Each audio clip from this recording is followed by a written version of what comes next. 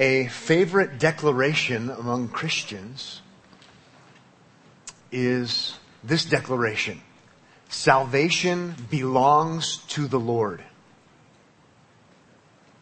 It's perfect. It's just a great declaration. Salvation belongs to the Lord. Even to think about the implications and what that means is awesome. Salvation belongs to the Lord. Christians have said that. They've sung that. It's what we talk about. It's what we love. Salvation belongs to the Lord. It belongs to our God. And it's found in Jonah chapter 2, in that great Christian book in the Old Testament, if you will. So if you have a Bible, I invite you to turn to Jonah 2. It's a handful of books before the New Testament, if that helps, roughly thereabouts. I heard someone say this week that the Old Testament is not a Christian book, and I thought that was kind of interesting, because Christ is the word for Messiah, and Messiah is an Old Testament word. So I think the Christian book is the Bible, all 66 books, because whether you're talking about the Messiah Christ in the Old or Messiah Christ in the New, there's a great unity. So that's not in my notes, and that usually gets me in trouble. But just saying, it's a great Christian declaration. Salvation belongs to the Lord. What does that mean? Well, for starters, it means the obvious. It means it's His. Salvation is the Lord's. In addition to that, if it's His, and if we're going to receive salvation, it has to come from Him. It's something He has to give. And so Christians end up talking about the sovereignty of God in salvation. God is the King. He's the Creator. He's in charge. He does whatever He wants. He's free to do whatever He wants. And that would fit here. The sovereignty of God in salvation, because salvation belongs to the Lord. So if you're going to be saved, it must come from Him, not from somewhere else. It must come because of His grace. Belongs to Him. Jonah declares this, and Jonah didn't like it. Really, that's what Jonah's about. I mean, if you want to think about what the whole thing is about, it's about the sovereign grace of God and about Jonah not liking it. Isn't it interesting that Jonah is not the first person or the last person to not like the sovereign grace of God? It's kind of a weird thing. Christians love the declaration. Salvation belongs to the Lord. It seems that Jonah liked the declaration at times. He's the one who's going to say, salvation belongs to the Lord. And really, the crux of the issue is Jonah doesn't like it that salvation belongs to the Lord. And sometimes we don't like it that salvation belongs to the Lord. It's kind of a confusing thing. God tells Jonah the prophet to go to Nineveh and to preach coming wrath. Okay? Judgment is coming on you, Nineveh. Nineveh, you guys are so bad that God is going to judge you. Okay? I made a huge mistake last week, and I referred to Nineveh as ancient Iran. And it's not ancient Iran, it's ancient Iraq. Typical American, right? Typical Omaha, and I think Nebraska ends in Lincoln. Sorry, my wife's from Grand Island, but I had to ask my college roommate from Bakersfield, California, where Grand Island was. Omaha people are pathetic. Anyway, so last week I was all excited about an illustration I came up with off the top of my head. Not a good idea, and I started talking about Nineveh being in Iran. It's in Iraq, as I said the first week, ancient Assyria. Well, but here's the point. Jonah is a Jew, and he's in Jerusalem, okay, in Israel, and God tells him as a prophet to go to his enemies, okay? They were ancient Assyria. They're a superpower militarily back in the day. And there's conflict, okay? Jonah would have hated the Assyrians. He would have hated the Ninevites, okay? He doesn't want to go there. I'm not looking at my notes. Am I getting all this straight? Did I get it right today? Sheesh. So he doesn't want to go because they're bad people. because they've been against Israel, and it's been a problem. It's not currently a problem, but it's been a problem in the world of Israel. And so when God says, go and preach coming wrath, Jonah's conclusion is, I'm not going to do that in a million years because they don't deserve it, because they don't deserve to hear that, because that's actually an act of mercy, because they just might repent. I'm not reading in between the lines too much in light of chapter 1, because in chapter 4, it's explicit. That's what's going on. What if God saves them? Salvation belongs to the Lord, but he's not really dealing with that in chapter 1 or in chapter 4. What if God does what he wants in saving them? Those bad people who don't deserve salvation. He's forgetting about who he is, right? He's forgetting that even as an Israelite, God didn't deliver the people of Israel. He didn't even adopt the people of Israel because they were good, because they were important, because they were special or better. No. He's forgetting. He likes the grace of God for Israel, but he wants to control it as opposed to having it be belonging to the Lord to extend to whoever he wants to extend it to. It's just a fascinating thing. Fascinating, fascinating, fascinating. What I would like you to look for today when we work through chapter 2 and 3 is look for evidences of divine sovereignty. Okay? We're going to get to that statement, salvation belongs to the Lord, sovereignty and salvation.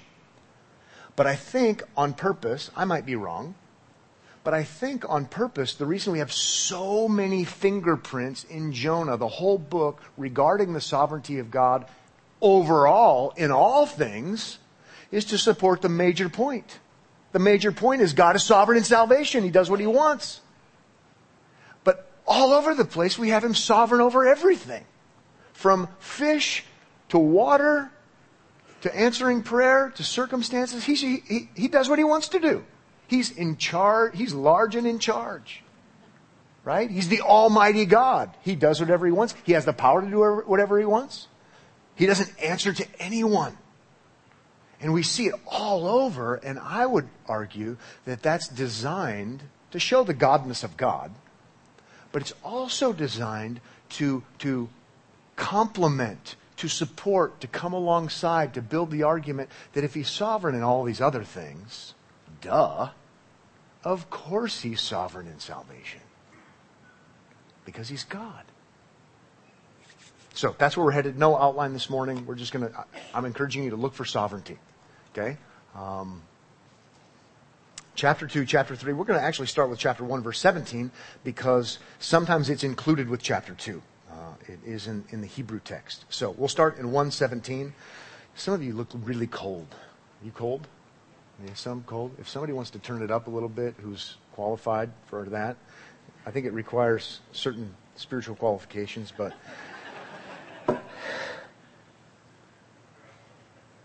the office of thermostat. You guys are super nice today. You must be in a good mood. You're laughing at things that aren't even funny. This is awesome. You're like, Super Bowl, man. Everything's great. I get to overeat and it's okay. Right? It's going to be awesome. See, there are biblical categories for such things, by the way. Here I go again. I'm going to get in trouble. Gluttony is a sin, but there's a category for feasting. I kid you not. There's biblical precedent. If you feast every day, you're a glutton, and that's not good. Special occasions, it's feasting. God is so good. He's given us extra. It's bounty. The fatness of God. See, this just sounds like King James Version or something, which we know makes it even more spiritual. Okay. Sorry. Get myself in trouble.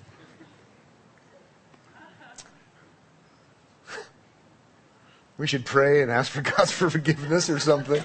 Okay, let's jump in. Jonah chapter 1, verse 17. And the Lord appointed, there's a sovereignty word. God is in charge. The Lord appointed a great fish to swallow up Jonah, and Jonah was in the belly of the fish 3 days and 3 nights. Sovereign over the fish, right? And here we have this image, this prefiguring of something that will come later that's much more extraordinary, because Jesus uses this in Matthew chapter 12, verse 40 to refer to himself. So Jonah is delivered through this bad event. God sovereignly delivers him. And what's so interesting is Jesus likens himself to Jonah, and through this bad event, he brings ultimate deliverance. And so this is a prefiguring image, if you will, and Jesus will utilize this very historic event. Verse 1 of chapter 2. Then Jonah prayed to the Lord his God from the belly of the fish, saying, I called out to the Lord out of my distress, and he answered me. I'm going to suggest to you that that's sovereign, because God doesn't have to do that, but he does. He answered me out of the belly of Sheol, the realm of the dead. That's where dead people go. It's mysterious. It's unknown, especially in the Jewish mind. I cried, and you heard my voice. Just a couple of things to mention there. This is exactly what happens in chapter 1, verse 14 with the Gentile pagans who are idol worshipers. They're terrified and they cry out to the Lord and he answers. Now, it's so weird to think that now Jonah's acting like the pagans. They were delivered and now he's delivered. Again, according to God's sovereign freedom to deliver howsoever he would choose to deliver. But here, Jonah is delivered. It's not ultimate salvation, but it's temporary salvation. It's designed to picture salvation. We know that. He's been delivered. God did this. God's sovereign grace. I think it's important that we see God's sovereign grace in temporary deliverance is meant to be seen here. God didn't have to do it. As a matter of fact, we've already known that Jonah is a bad guy as a prophet. He's the sinning prophet that doesn't do what God says. And yet he calls out to the Lord and God saves him. God didn't have to do that.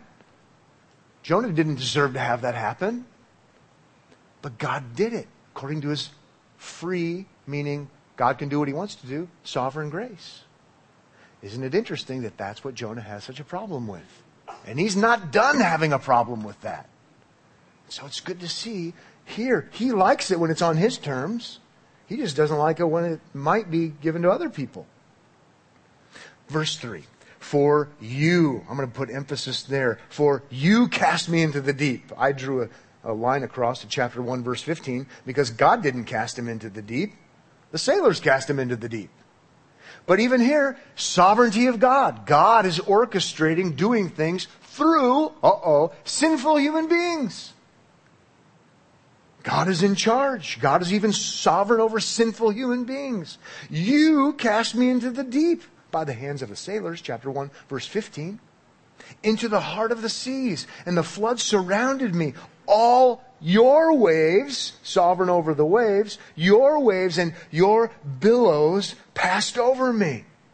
Sovereignty again. This is God's doing. Verse 4, then I said, I am driven away from your sight, yet I shall look again upon your holy temple. There's hope. There's hope. There's hope that he's not going to die. Verse 5. The waters closed over me to take my life. Remember, those are God's waters. The deep surrounded me. Weeds were wrapped about my head at the roots of the mountains. So he's sinking down is the image. I went down to the land whose bars closed upon me forever. It's like imprison me. There's no escaping this death. Yet you,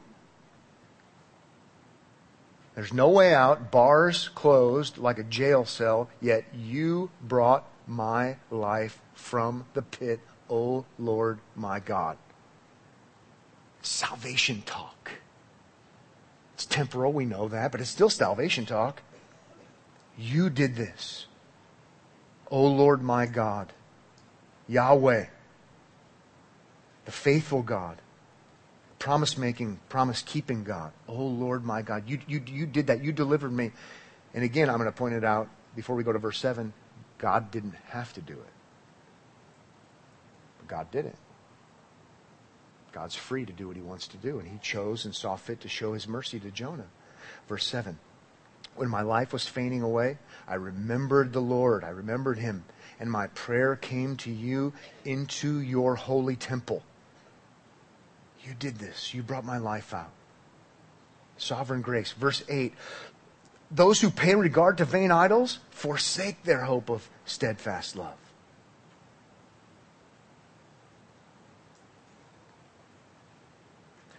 Another way of saying God is sovereign, because, those who worship things they make are sovereign over those things.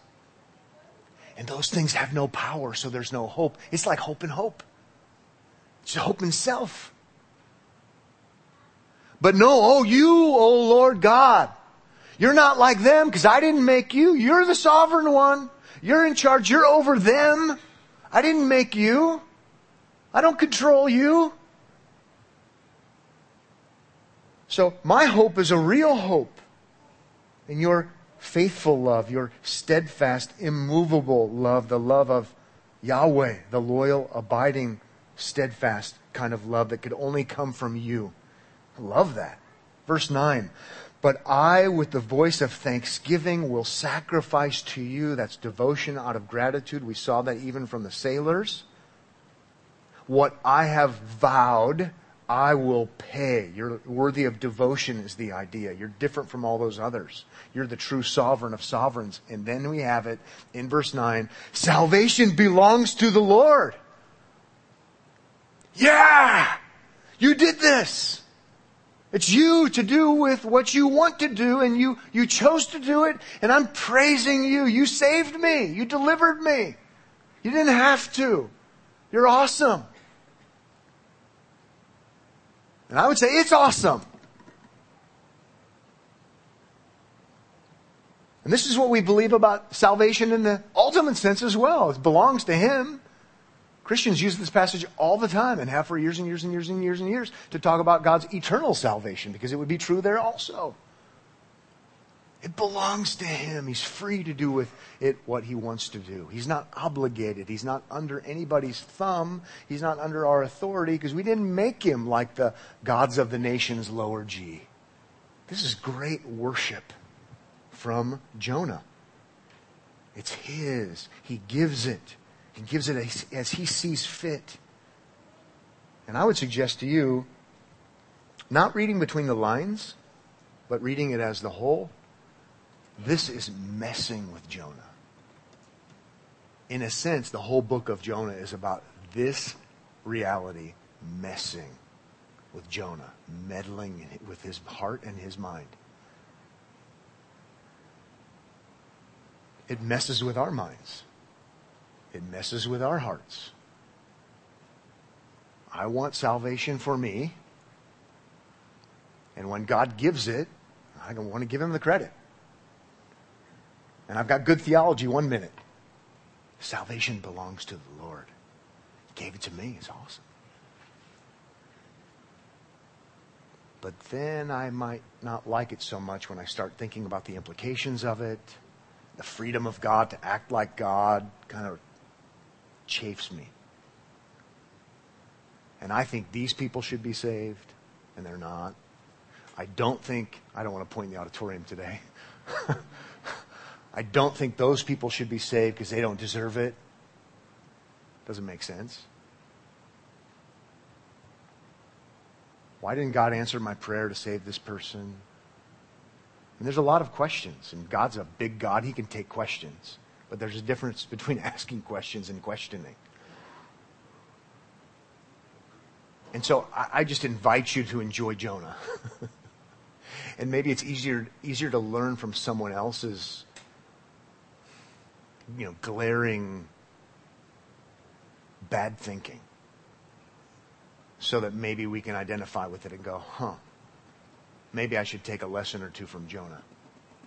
When commentators talk about the book of Jonah, they typically suggest that, yes, this is about Jonah, the individual, but he also personifies the nation.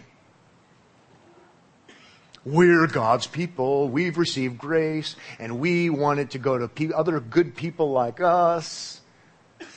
Wink, wink. And we really don't want it for those other people that we don't like because they're bad. It's just easy to start thinking that way. Or it's easy just to start thinking, I think God should do this, and I think he shouldn't do this, and I don't like it that he did that, and I sit in judgment. Well, when we do that, we act like the nations who have lowercase g gods that we control.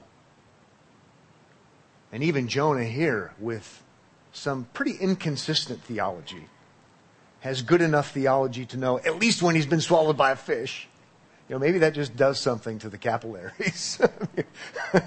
It's enlightening. You have good theology when that happens. To understand salvation is of the Lord. And what you don't want to be is like the people who have lowercase g gods, and they call the shots of how that God works and how that God doesn't work. It's the last kind of person you actually want to be. You want to be like the person who knows Yahweh as his God, and he's sovereign, and he's in charge, and he does it as he sees fit. I like learning that from Jonah. Verse 10, and the Lord spoke to the fish, and it vomited Jonah out upon the dry land. Sovereign control again.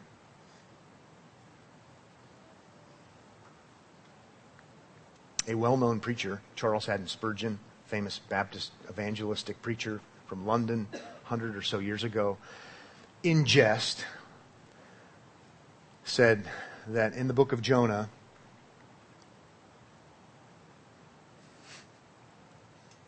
Jonah represents Calvinism in saying salvation belongs to the Lord. And the fish represents Arminianism,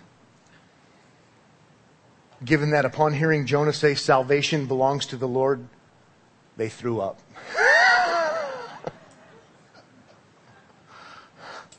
Just in jest. If you don't know what any of that means, don't worry about it.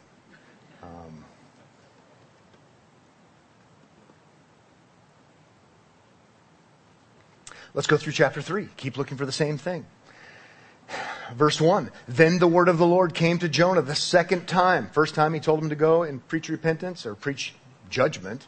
And this time saying, verse 2, arise, go to Nineveh, that great city, and call out against it the message that I tell you. So Jonah, again, having acknowledged, I wrote in my notes, having acknowledged that salvation belongs to the Lord, right? So Jonah arose and went to Nineveh according to the word of the Lord. Now Nineveh was an exceedingly great city, 3 days' journey in breadth. Again, just for review, Jonah's writing in 8th century based upon other Old Testament texts we have and what we know historically and who was in charge and who the king was and all that kind of thing. 8th century, and shortly before Jonah's time, in the past, historically, Assyria was a military superpower of the day at least, and a arch enemy of Israel. It's a great city. It's been a great city. It's been in a bit of a relapse during this time from what we know historically, but it's been a major, major, major problem for Israel. Great in a bad way. But Jonah now has been reminded salvation belongs to the Lord. So he's going, how about verse 4? Jonah began to go into the city, going a day's journey. And he called out, yet 40 days, and Nineveh shall be overthrown.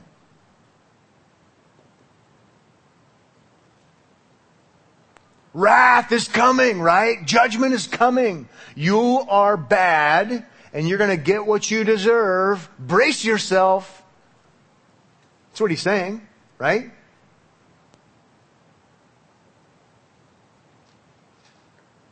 But that's an act of mercy, isn't it? That's what Jonah doesn't want. Because what if, by preaching to them about coming judgment, what if it brings about repentance? What if that's God's sovereign plan? And we know, because we can read the whole thing, it actually is God's sovereign plan. And what if that happens and brings about repentance and they're delivered? What if they're saved? What if they're saved from the wrath of God? That's the very thing Jonah doesn't want. He doesn't like God's sovereign grace, for God to do what he wants to do with his own grace. He doesn't like that. This is what he doesn't want for those bad people. He's starting to think salvation is for good people. Just like we start to think when we don't like God's sovereign grace. Even if we know there is no such thing. By the way, men who are at the men's retreat, Jonah is commissioned to go to Nineveh and preach gospel or law. He's commissioned to go there and preach law. Wrath is coming. You're going to get what you deserve. Judgment from God. Condemnation. Right? That's the law. But that's the first step. Right? The necessary step. If there's going to be gospel. If you don't know you have a problem, there's no solution. There's no repentance. Good job, guys, even though no one answered.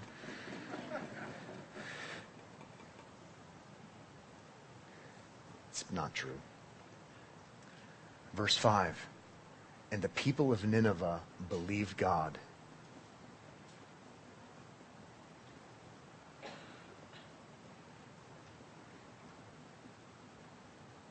It's awesome.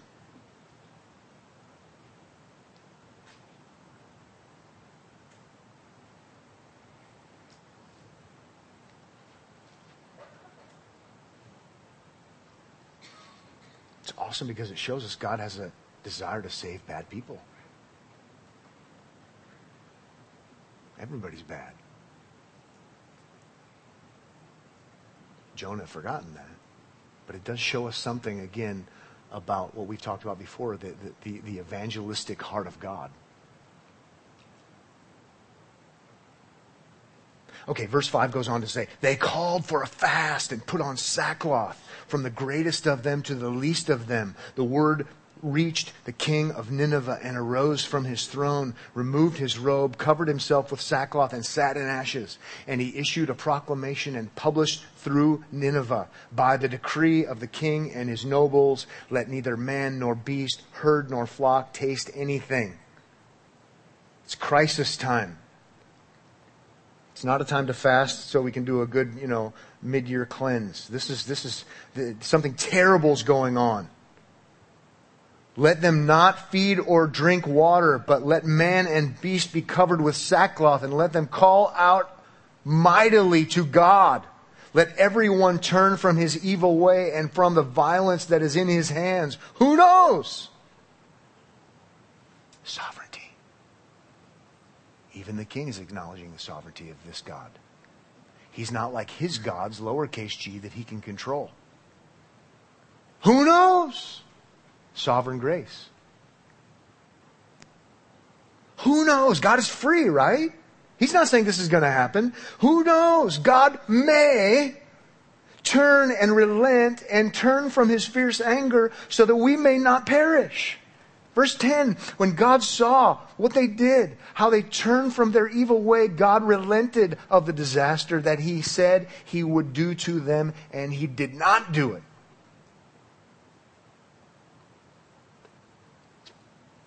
Awesome. Unless you're Jonah,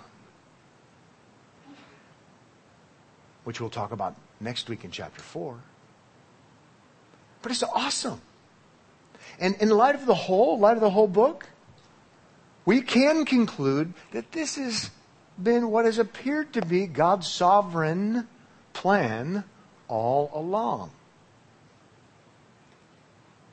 It's fascinating. It's fascinating, intriguing, important. Salvation belongs to the Lord, and he chose to give it to Nineveh.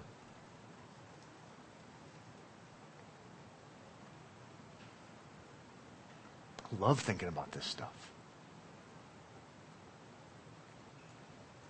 Salvation belongs to God. The God who is the creator, the God who is the sovereign, the God who does whatever he wants to do. It's awesome to know that he's merciful and gracious to sinners. And here's an awesome example of, in one sense, through the eyes of the Jews, the worst people on planet Earth. Of all people to not save, God shows his splendid, magnificent, awesome power. You go, this is great. This is awesome. It's awesome in the ultimate saving sense too. We learn from this and go, this is how it works in eternal salvation also.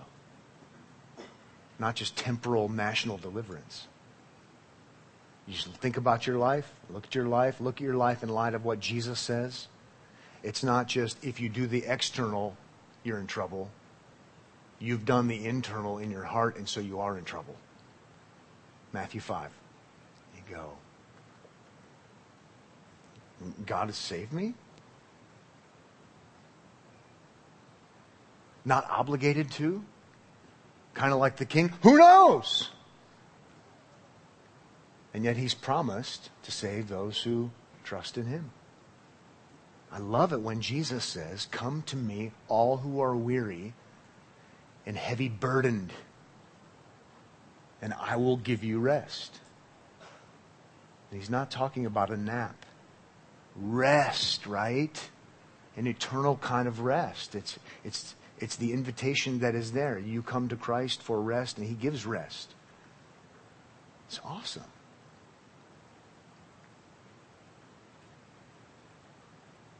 And according to God's sovereign grace, we know he gives to it freely as he sees fit. Our job is to call people. People we like, people we don't like. People who are bad and people who are good. Wink, wink. We call people to trust in Christ and they'll be delivered according to God's sovereign grace. Makes me want to be eager to take the gospel to people no matter who they are. Makes me thankful. Makes me want to be like Jonah in chapter 2 but not in chapter 4. Salvation belongs to the Lord. It's a praise. It's his. He does it. It's all of him. It's extraordinary.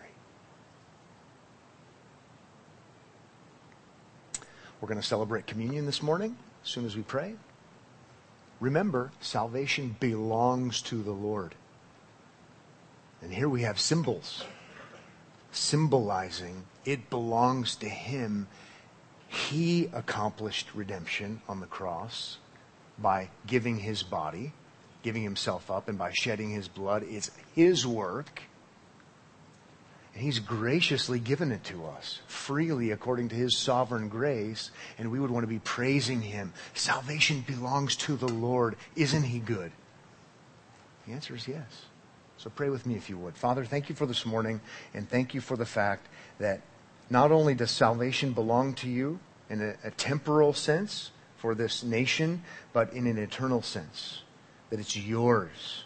And we're thankful that you have given it so amazingly. And we are thankful that you're not unmerciful, but you're merciful.